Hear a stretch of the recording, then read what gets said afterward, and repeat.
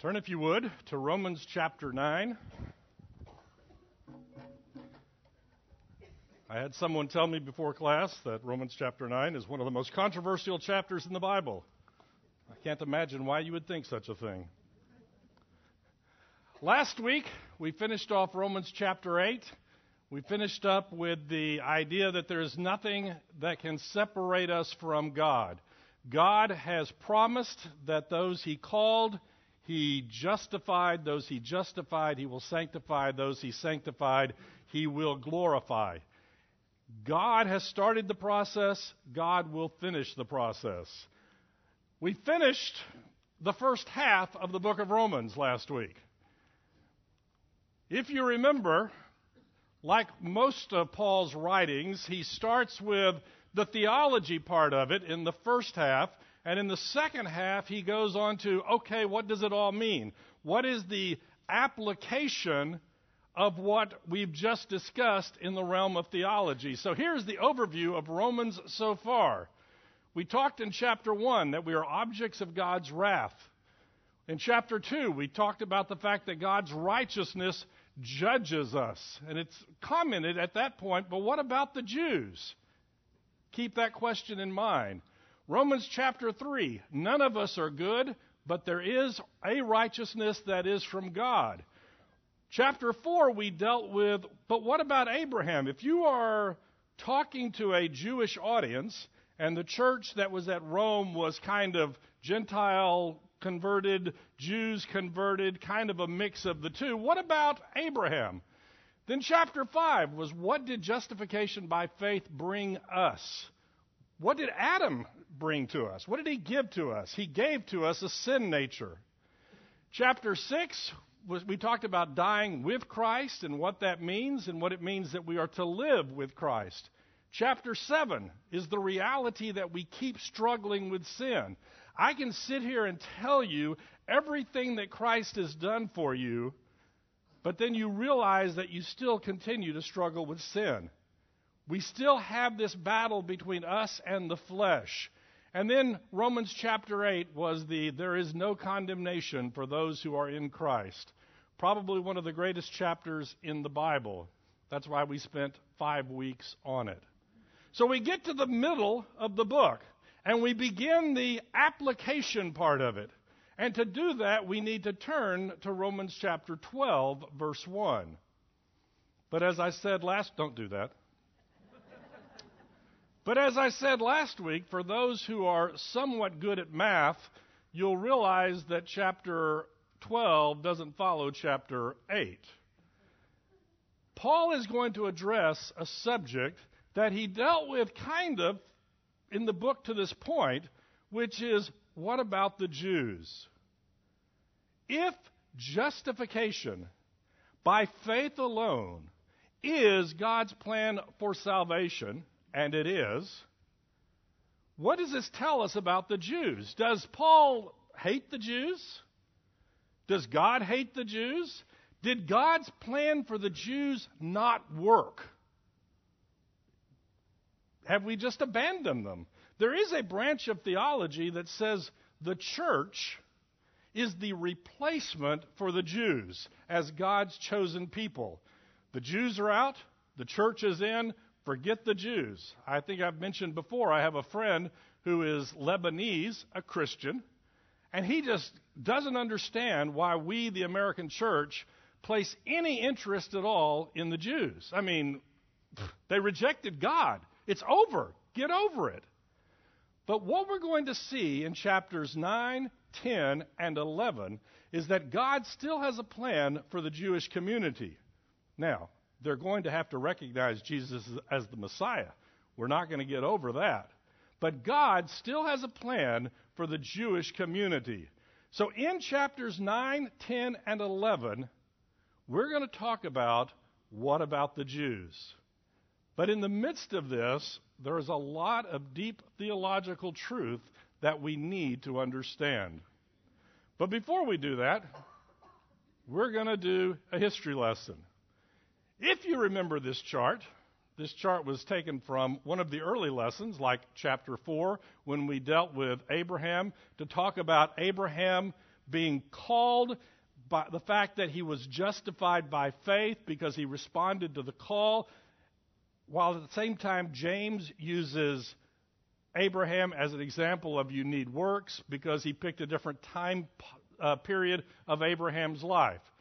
We talked about this chart, so let's revise the chart and come up with a quick history of the book of Genesis. All of Genesis in one chart. Actually, it's not. We're going to talk about children. Okay? Here's the key. We're going to talk about children. In Genesis chapter 16, Abraham has a son by Hagar. Remember, Abraham is married to Sarah. And I'll let you in on a little secret. His name at this time is not Abraham, it's Abram. Sarah's name is Sarai, but eventually they changed their names and we know them as Abraham and Sarah. So I will keep using those names. God promised Sarah a son that would be the heir. They get old. The plan didn't work. So Sarah says, "Take my servant Hagar, and you will bear a child for me through her." So Abraham goes along with this. It was a mistake. Has a son named Ishmael. Ishmael is a descendant of Abraham. Any question? He is a descendant of Abraham. But he wasn't the descendant. Chapter 21, Abraham has Isaac by Sarah. The fulfillment of the promise. They were old. God waited until there was no biological way they could possibly have a child, and then they had a child to show that it was the child of the promise. Chapter 23, Sarah dies. Chapter 24, Isaac, the son of the promise, marries Rebekah. Chapter 25, most people don't realize this, Abraham marries Keturah and has more children. But it says very clearly that he gives them gifts and sends them on their way, since the inheritance is going to Isaac. Now, I did learn something interesting this week. There is a certain rabbinical teaching, not the Orthodox rabbinical teaching, but there is a certain rabbinical teaching that says that Keturah was Hagar. I had never heard that before. That he returned to Hagar and changed her name to show that her status had changed. Chapter 25, Esau and Jacob are born to Isaac and Rebekah. Remember the twins. They both came from Isaac. They both came from Rebekah. Which one was born first? Esau. Who should have inherited the family estate, the promise? Esau. Isaac, in chapter 27, blesses Jacob. Chapter 29, Jacob marries Leah and Rachel. What a mess. You know this story, right? He wanted to marry Rachel. They snuck in Leah. As I've always said, how drunk do you have to be on your wedding night that they can slip another woman in your bed and you don't know it? But hey. So over the course of the next 8 chapters, They didn't have electricity. I'm not sure that's a good excuse. Over the next however many chapters, 6 or 7 chapters, he has 12 sons by 4 women. The 2 wives and the 2 handmaidens of the 2 wives. It's a weird story, okay? Here is the background. The 12 sons become the 12 tribes of Israel. Keep this all in mind because it's going to become very important as we start chapter 9. Are you ready for chapter 9? I am speaking the truth in Christ. I am not lying. My conscience bears me witness in the Holy Spirit that I have great sorrow and unceasing anguish in my heart. For I would wish that I myself were accursed and cut off from Christ for the sake of my brothers, my kinsmen according to the flesh. They are Israelites, and to them belong the adoption, the glory, the covenants, the giving of the law, the worship, and the promises. To them belong the patriarchs, and from their race, according to the flesh, is the Christ, who is God over all, blessed forever. Amen. The first argument that people would have against Paul is that he doesn't like the Jews.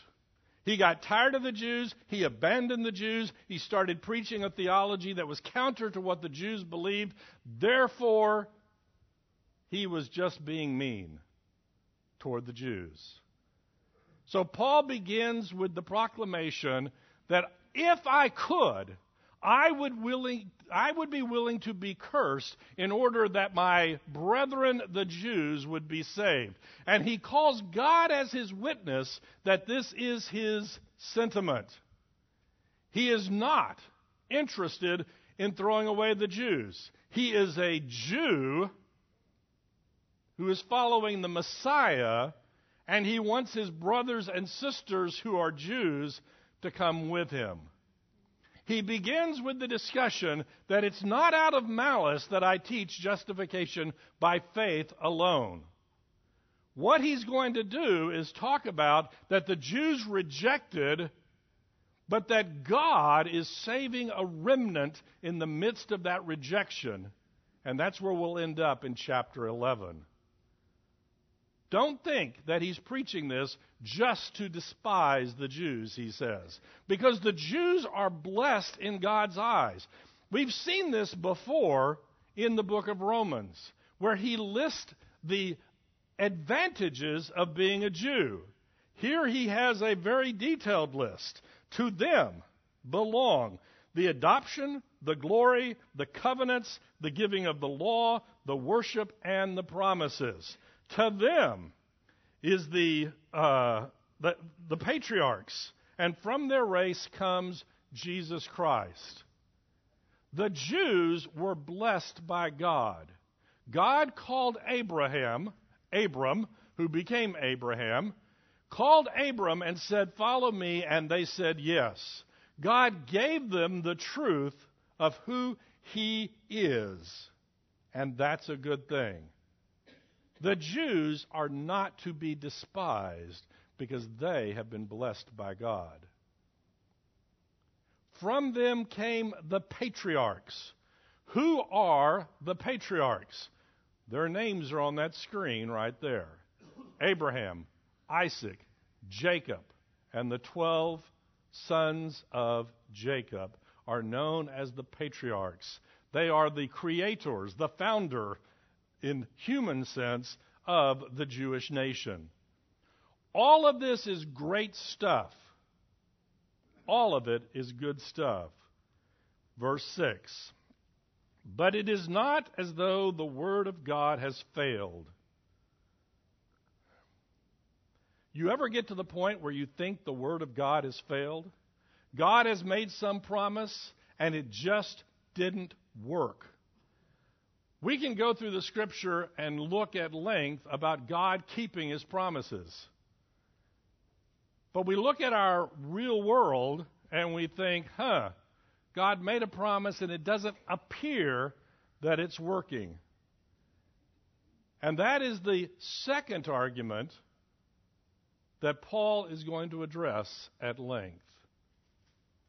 Did God have a plan for the Jewish community, and then was God not strong enough, capable enough, powerful enough to bring it into being?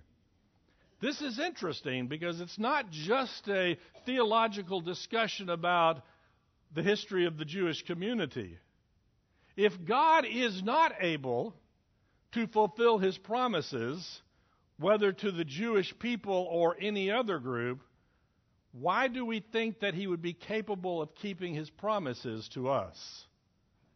If God made promises that he cannot keep, then Romans 8:28 falls apart. So what happened? Obviously, something caused the Jewish community to not respond to the grace that God offered them. That's what we're going to talk about. But it is not as though the word of God has failed, for not all who are descended from Israel belong to Israel. And not all are children of Abraham, because they are his offspring. What does that mean? It means that as we look on this chart at these names, not everyone that came out of Abraham is actually part of the covenant family. And that's what we're going to talk about. Not all those who are descended from Abraham are really part of the spiritual family. He is going to make a distinction between members of the covenant and those who are just biological descendants. Because they are his offspring, but through Isaac shall your offspring be named. This means that it is not from the children of the flesh who are the children of God, but the children of the promise are counted as offspring. For this is what the promise said. About this time next year, I will return, and Sarah shall have a son. Let's stop right there. Who is the child of the promise? This is easy. Isaac. Who is the child of the flesh? Ishmael. We can stop right here and have a long theological discussion, but we're not going to. We as human beings know that we need to be saved. I believe that's ingrained in us. We know that the world is not as the world is supposed to be. We know we need something. And throughout human history, we as human beings have been trying to do that through our own efforts and strength. We have tried to do something that would allow us to be saved on our own terms. And every time, it's been a miserable failure. Abraham and Sarah had been promised a child. They had waited,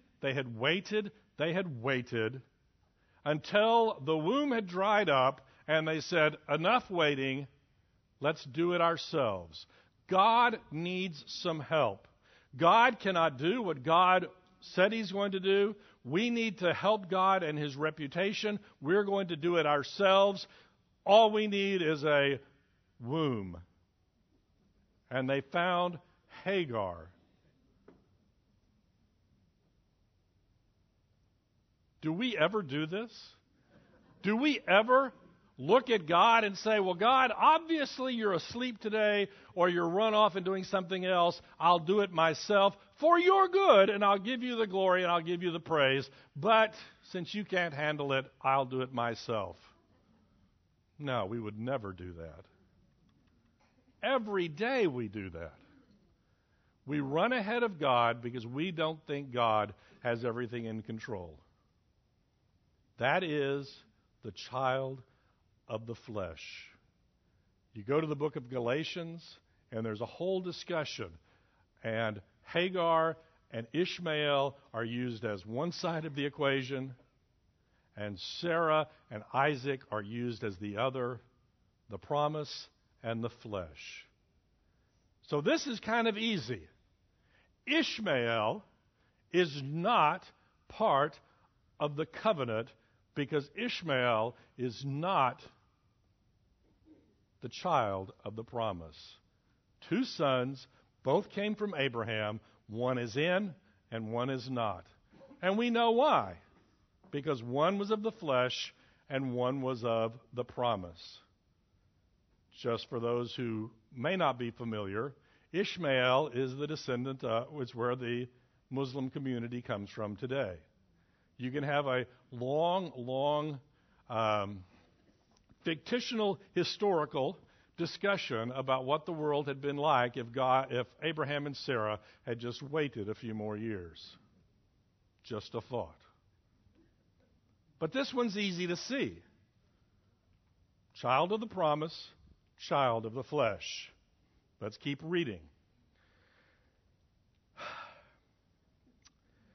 And not only so, but also when Rebekah had conceived children by one man, our forefather Isaac, though they were not yet born and had done nothing either good or bad, in order that God's purpose of election might continue, not because of works, but because of him who calls, she was told, the older will serve the younger. As it is written, Jacob I loved, but Esau I hated. And all of a sudden, it gets a little more complicated. Child of the promise, child of the flesh, that's easy. We can handle that one. Here we have the same biological father, Isaac, the same biological mother, Rebekah. We have two children who have not done anything right or wrong. They have not even come out of the womb yet. And God is calling one and not calling the other. Why?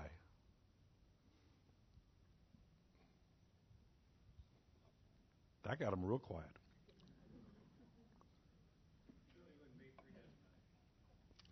Surely it wouldn't be predestination, is his comment.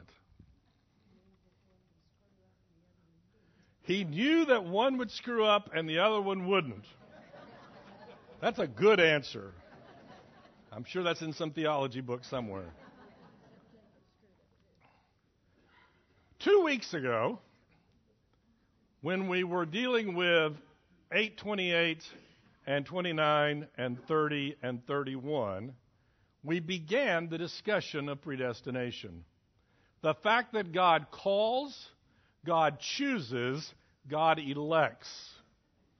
And at the time, we said that there are basically three different answers to this question. And actually, there's an infinite number, okay? You just kind of pick the slice of how much of which one you want to take. The first one, and I would recommend if you want a longer discussion of this, go listen to the lesson of 2 weeks ago. The first one is that God bases his choice on his foreknowledge. Back to Romans chapter 8. Those whom he foreknew, he predestined. It works like this. God is sitting there in eternity past, looking down the corridor of time. And he knows that if I call this person, George is going to respond to the gospel, therefore I will elect George. At the same time, he looks down the corridor of time and says, if I call John, John's going to reject it, therefore I will not call John. So George or John get called based on God's foreknowledge of how they will respond if they are given the effectual calling. That is predestination based on the foreknowledge that he has. Now, there is a more probably closer version of that where we acknowledge the fact that God is outside of time itself. And so the calling and the response, he knows that because he is outside of this pipe of time. But it's still based on his foreknowledge. The second option, what does it say? God's choice is based on his sovereign will. Why does God choose George and not John? Because God wants to. And we hate that. Option 3, and I've heard this, in fact, I heard it just the other day from somebody, is that God does not choose individuals, but rather he chooses a group. I refer to this as the bus method, okay? And I don't say this to belittle it, because it actually helps me to understand it. There's a bus in the parking lot. That bus is going to heaven. That bus is predestined to go to heaven. That bus will not go to heaven. That bus is going to heaven. Now, do you want to be on the bus or not? That's the choice. So the individual is not being predestined. The group, that's on the bus is being predestined to go to heaven. Here's the problem. I believe that Romans chapter 9 clearly teaches option 2. God's choice is based on his sovereign will. And I will tell you right up front, we don't like this. We think it's not fair. We think that it messes up the moral fabric of the universe. Generally, the way I teach Romans chapter 9 is I start talking, reading the passage with a little bit of discussion until somebody gets mad enough at me and starts throwing things.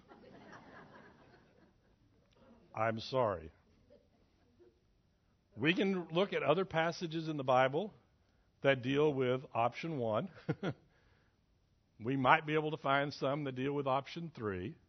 We can have Bible verses talking about choosing and free will. We can have Bible verses about God loving the whole world and not wanting any to perish. But today, we're in Romans chapter 9. And let's back up and read it again with this in mind.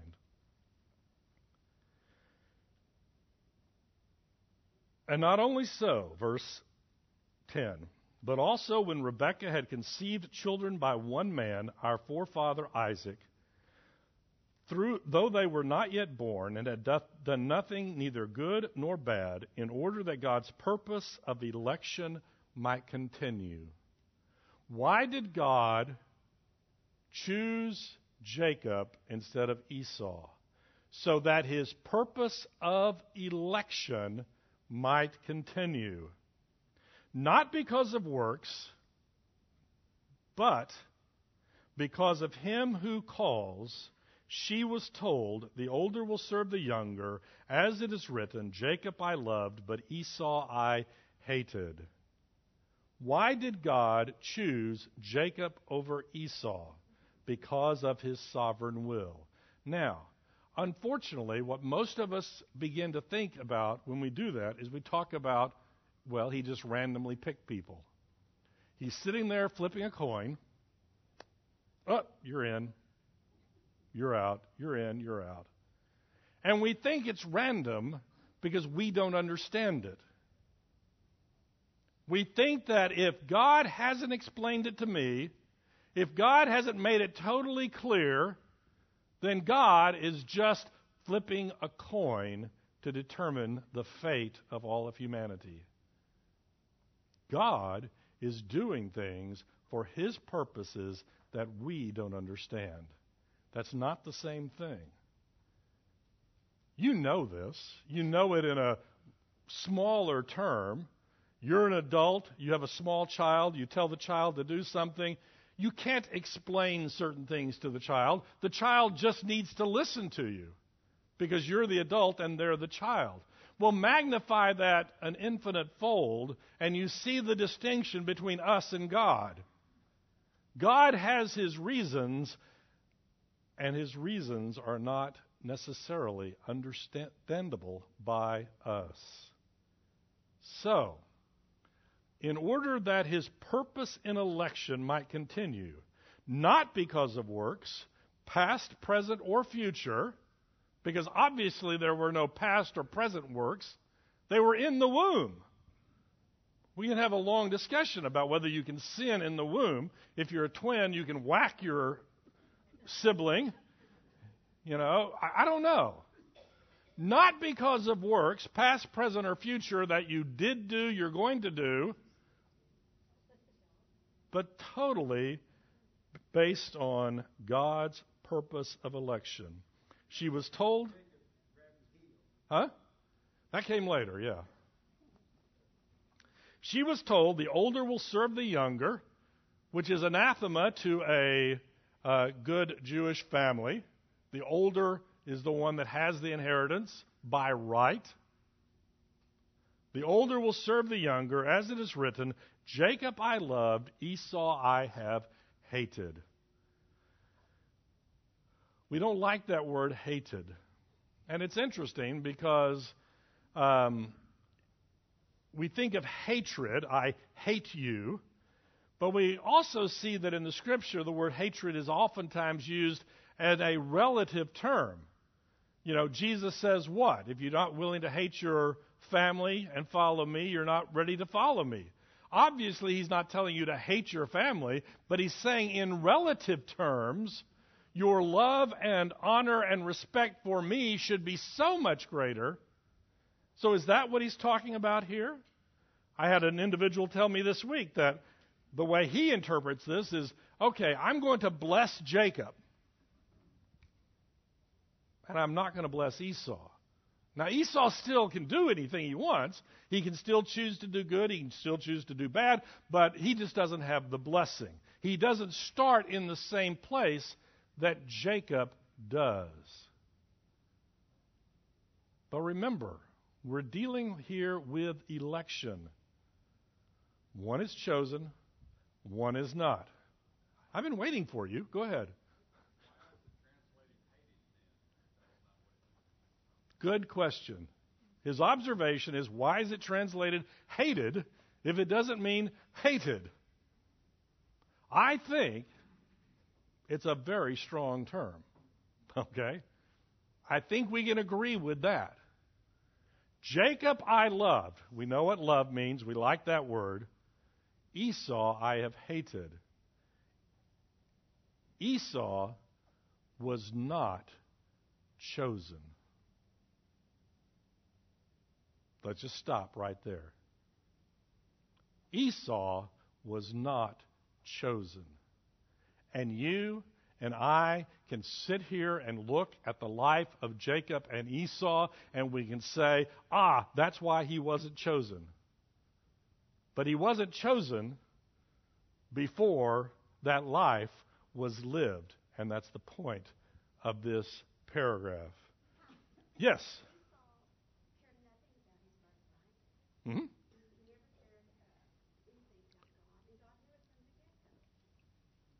Yep. You really want it to be option one, don't you? That God knew, therefore God didn't choose him because he knew. Yeah. I wish that were true. It just sounds so much better. Let's keep reading. We won't go there.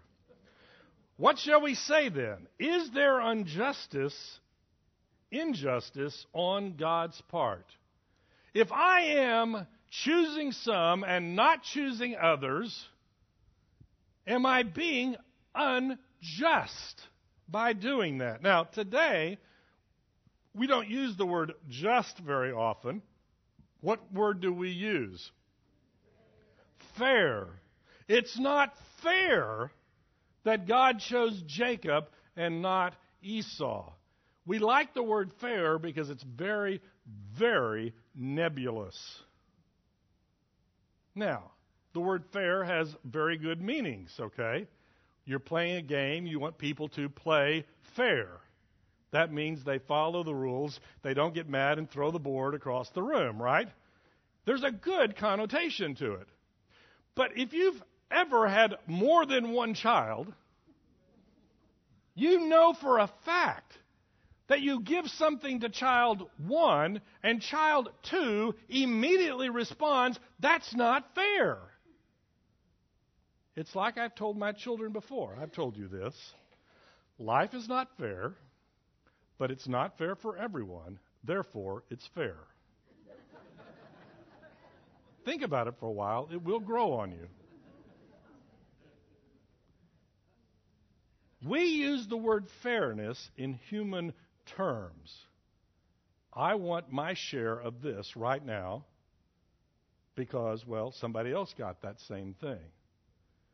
Any parent knows, though, that what one child needs and deserves is very different than what the next child needs and deserves, and the parent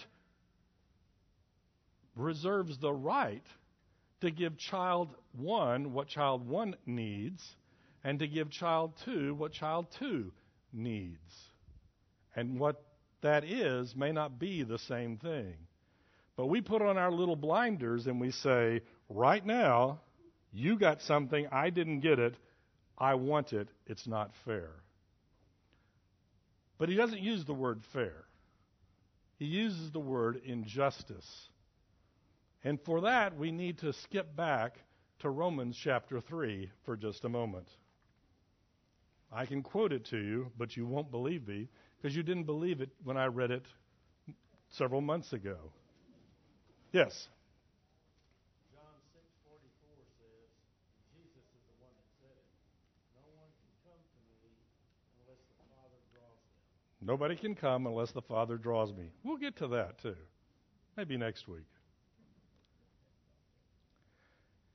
Chapter 3, starting a little bit before verse 11. None is righteous, no, not one. No one understands. No one seeks God. All have turned aside. Together they have become worthless. No one does good, not even one. Their throat is an open grave. They use their tongues to deceive. The venom of asp is upon their lips. Their mouth is full of curses and bitterness. Their feet are swift to shed blood. In their paths are ruin and misery, and the way of peace they have not known. There is no fear of God before their eyes. Verse 23, for all have sinned and fall short of the glory of God. Okay, here's the picture. This is pretty simple. If that is a description of all of humanity apart from God, and I believe it is, if the wages of sin is death, what does all of humanity deserve if justice is what we're getting? Death. Death. Let's just stop right there. Do we really believe that? Do we believe that God has a cosmic bell curve and that he's going to go right to the middle of that bell curve and he's going to save the people on one side and he's not going to save the people on the other side? Or let's say that it's a modern bell curve and, hey, we're going to pass everybody because they showed up to class. It's like one writer I read one time said, you know, we argue about salvation by works, salvation by faith. We as modern Americans believe in salvation by death alone. You die, you go to heaven. Right? Because we don't really believe Romans chapter 3 when it says all of humanity has turned their backs on God, not just passively, but actively. So, if justice is all there is, what should happen to all the Jacobs and all the Esau's in the world? They should all be condemned. All of us, if we got justice, would be condemned because of our sin. Back to chapter 9. What shall we say then? Is there injustice on God's part? By no means. For he says to Moses, I will have mercy on whom I have mercy, and I will have compassion on whom I have compassion. Now, what does justice require? That we all be punished for our sin. But God has chosen to exert mercy on the behalf of some.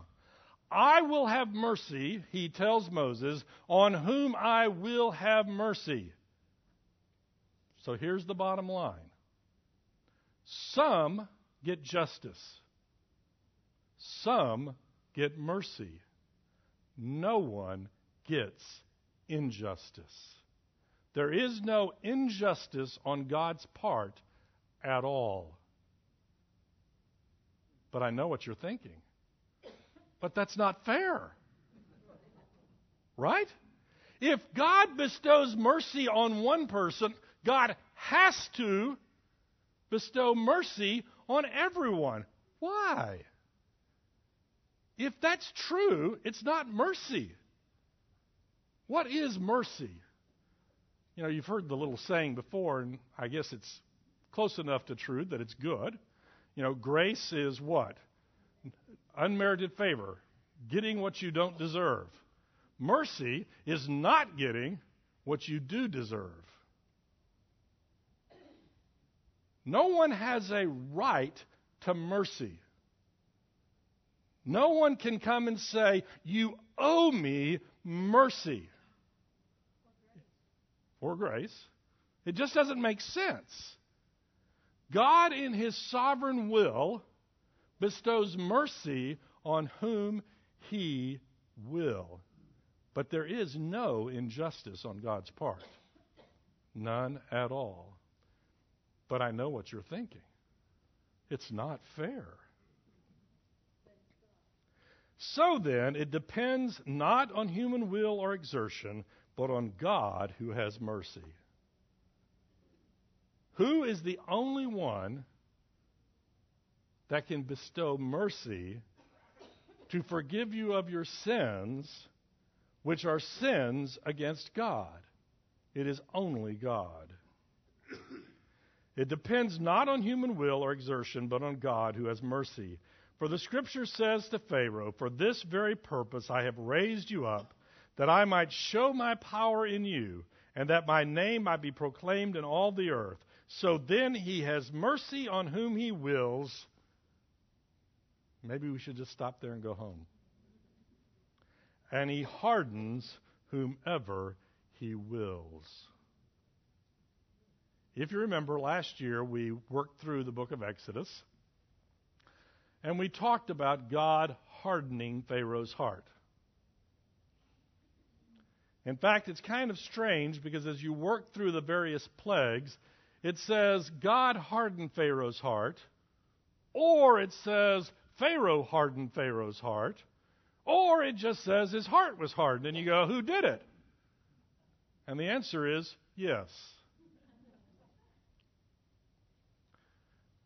Go back to but if you want to later, go back to chapter 1 of the book of Romans.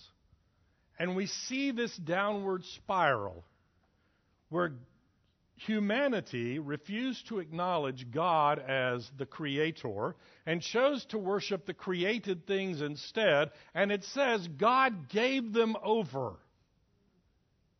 It's a picture of a downward spiral. And 3 different times it says God gave them over. My interpretation of that is that He let them do what they wanted to do. And it wasn't pretty. We talk about God's grace that saves us. We also talk about God's common grace that He bestows on all of humanity. We see the verse that says the rain falls on the just and the unjust. And if you live in Houston, it rains a little too much. Okay? The rain falls on the just and the unjust. That is God's common grace. Part of God's common grace is His restraint of sin. People are not as bad as they could be. You may find that hard to believe sometime when you read the newspaper, but people are not as bad as they could be because God restrains their wickedness. He does that through their conscience, and He does that through the civil order in society. But what if God removed that restraint? You want to harden your conscience? You want to do things that you know are wrong? Okay, go do them. And I believe that's what is meant by hardening your heart. Who does it? God? Yes. Who does it? Us? Yes. God lets us do what we want to do in rebellion against God, and our hearts are hardened. I remember teaching a lesson one time, and this young man was a visitor, actually, and he asked me, does God harden people's hearts today? And I, trying to be nice, hemmed and hawed around for a while, and he kept pressing the question, and I finally said yes. And he said, I just can't believe that. And to the best of my knowledge, he didn't come back. He's not the only person I've ever run off from lessons. Go ahead. I'd like you to address put the statement, there's no partiality with God in this connection? There's no partiality with God, I know it works, but he's also choosing people. Oh, look at the time.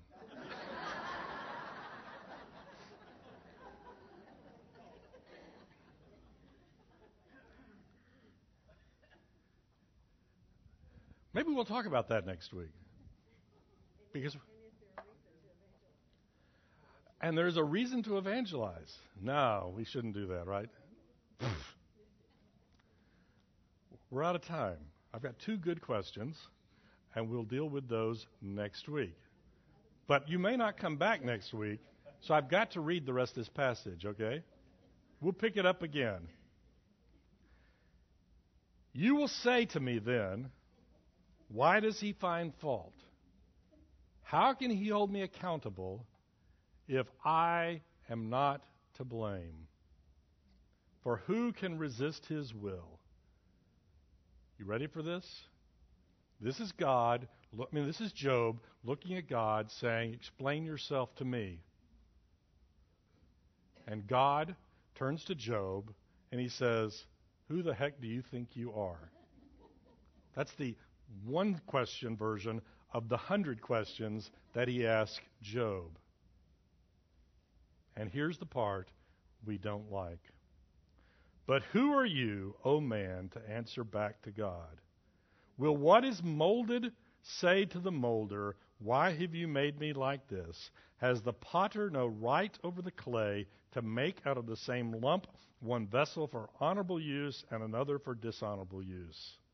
What if God, desiring to show his wrath and to make known his power, has endured with much patience vessels of wrath prepared for destruction, in order to make known the riches of his glory for vessels of mercy, which he has prepared beforehand? Why? For his glory. Even us, whom he has called, not from the Jews only, but also from the Gentiles. And we will pick it up next week. Back at verse 19, we're not going to skip all those verses, and we'll address the question of partiality. We'll discuss the question of election. But let's just stop here with this conclusion. You ready for it? Salvation begins and ends with God. There is no one in this room who can say, I'm saved, who can say, I did it. If you want to say, I did it, then we need to start talking about your salvation. Salvation begins and ends with God. I had the opportunity one time to go hear R.C. Sproul speak for a day on the doctrine of predestination. He spoke the whole day on it. It was great. He gets to the end and he's taking questions and answers. And this sweet old lady walks up to the microphone and says, now you're not saying that God chooses some and doesn't choose others, are you? And R.C. Sproul, in the nicest way he possibly can, said, yes, ma'am, that's exactly what I'm saying.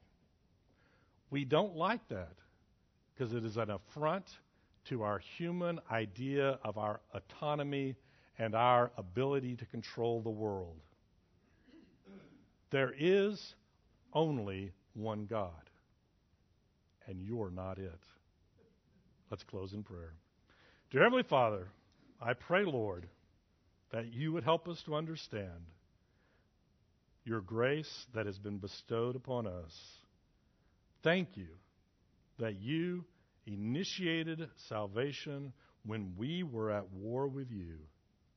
And we pray, Lord, that we would come to a continuing understanding of the magnitude of your grace. For it's in Jesus' name we pray. Amen.